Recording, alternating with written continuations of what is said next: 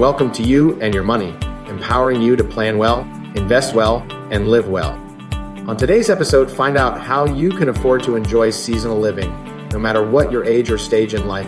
Here's Kate Pitts, Associate Vice President, Client Experience and Relationships, and Mike Baum, Vice President and Financial Advisor at Weiss Hale and Zahansky Strategic Wealth Advisors. If you're in the Northeast and you're like me, you're not looking forward to the next couple of cold winter months. But what if you could spend those months in a warmer climate every year? Today, we'll be sharing tips on how you can put a plan in place to afford a seasonal living arrangement, no matter what your age or whether you're retired or not. It's hard to believe we're already at the start of another year, and I'm so excited about it. But like I mentioned at the start, not very excited about the winter over the next couple of months here in New England. No, you're definitely not alone in that feeling. Yeah, I didn't think so, but fill us in on how it might be possible to become a snowbird and live somewhere else for a few months out of the year. Well, first of all, the idea of being a snowbird isn't just for retirees anymore. Traditionally, that term referred to retirees who would travel to warmer months in the winter. But now it can apply to anyone who travels seasonally to enjoy different locations and activities. And thanks to virtual work and changing lifestyles, many more people are exploring this option. It's like anything else. If it's really something that you're passionate about doing, the first step is setting a goal. You'd want to decide where you want to go, how you want to travel there, where and how long you want to stay. And then you should think about the costs of what it would take to make that happen. Not only the cost of travel and the cost of lodging, but the cost of any special activities you want to do while you're there. And keep in mind that all of these are going to be outside of your usual monthly expenses. So, figure out, what these things might cost, and build a budget and see if it's going to work. Well, as we know in the work that you do in our advisory team, that budgeting piece is just so crucial. It really is. And not only for figuring out how much money you'll need to make your seasonal living plan happen, but, figuring out how that seasonal living plan fits with the existing goals you have and your existing expenses. So remember, this is most likely going to be, an additional cost to your regular monthly housing, utility expenses, and the costs of maintaining all of your other goals and lifestyle. So, you'll still be paying those other expenses for your main residence while you're gone. The only benefit maybe that since you're not living there, year round, maybe your utilities will be a little bit lower. Good point. So let's say you've got this goal in mind, you know where you want to go and for how long, what you want to do while you're there. So what's next? Well, step 2 is to fill in the details of your plan. So you'll have a solid estimate of the cost and a pretty clear plan of how your seasonal living situation will work. But, what do the details look like? How are you getting there and back? Are you going to fly? Are you going to drive? Are you maybe even going to take an RV? Which brings us to the next big detail. Where are you staying? What matters to you most? Do you want to live in an RV park, a 55 plus community? Do you want to be beachside? Or do you want to be in a city with lots of cultural attractions and nightlife? Or maybe it's something else altogether. And I feel like the number one question is, should you rent or buy? And each of it obviously has its pros and cons. And renting can be more cost effective potentially for a season, while buying provides more of a permanent solution and potentially some investment opportunities down the road. So how should people be thinking about this?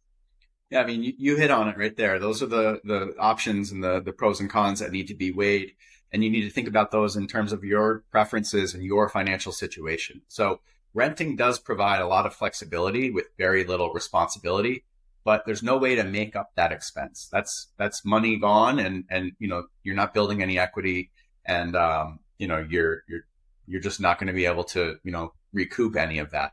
On the other hand, if you buy a property, you may be able to rent it out and get some income in the months that you're not using the property, but on the other hand, you're sort of locked into a specific location.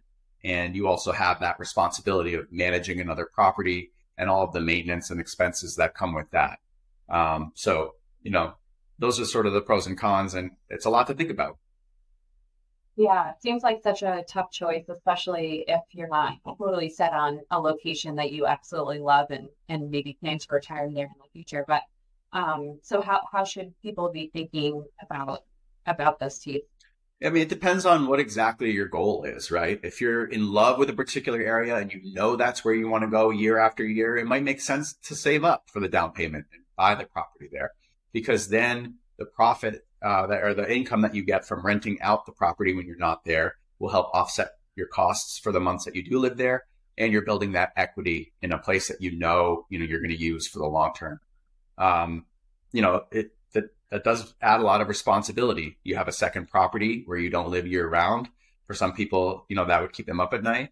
But if you hire a reliable property management company, that can be a game changer because somebody's keeping an eye on the place and maintaining it for you.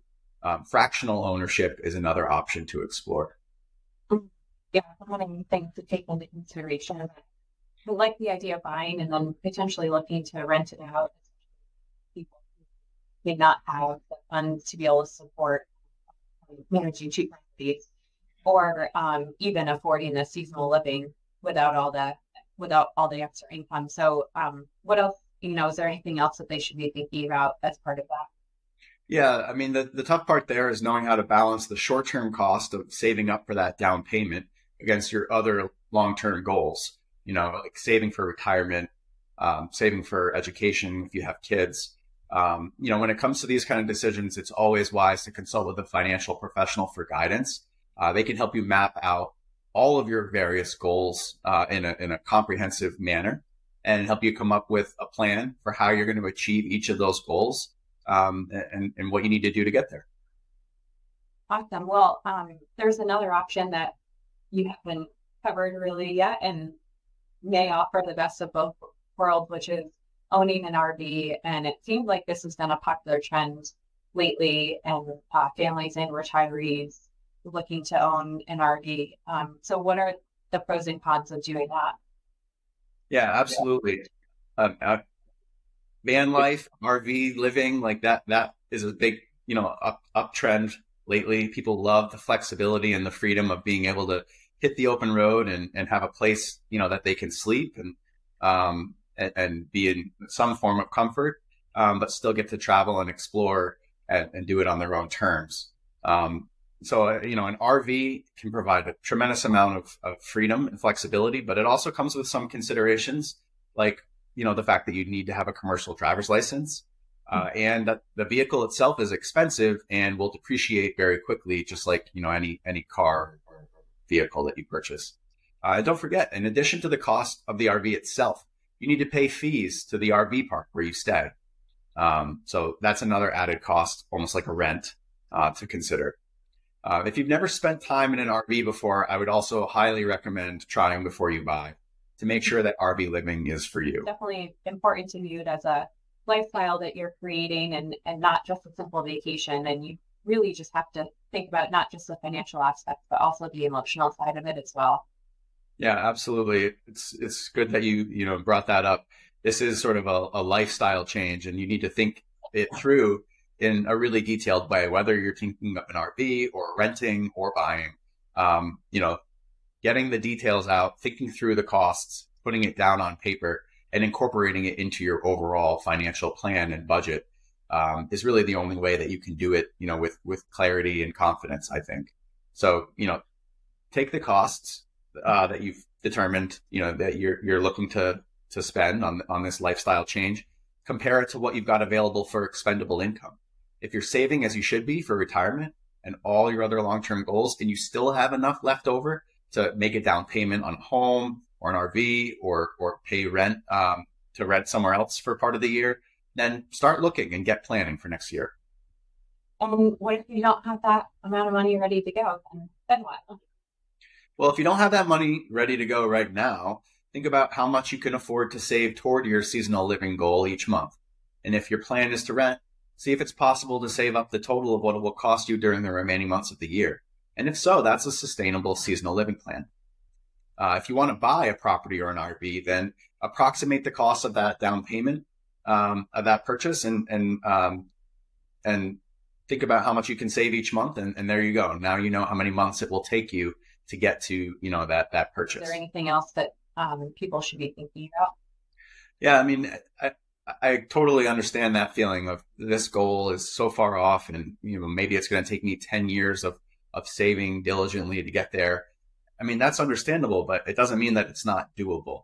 So what I've described today is just the tip of the iceberg in terms of planning how to afford and carry out a seasonal living plan there are lots of other options to consider that might help you get there faster than you think. Yeah, and of course, the seasonal living aligns with your goals. Our team at WHZ can help you figure out what options are available and best for you.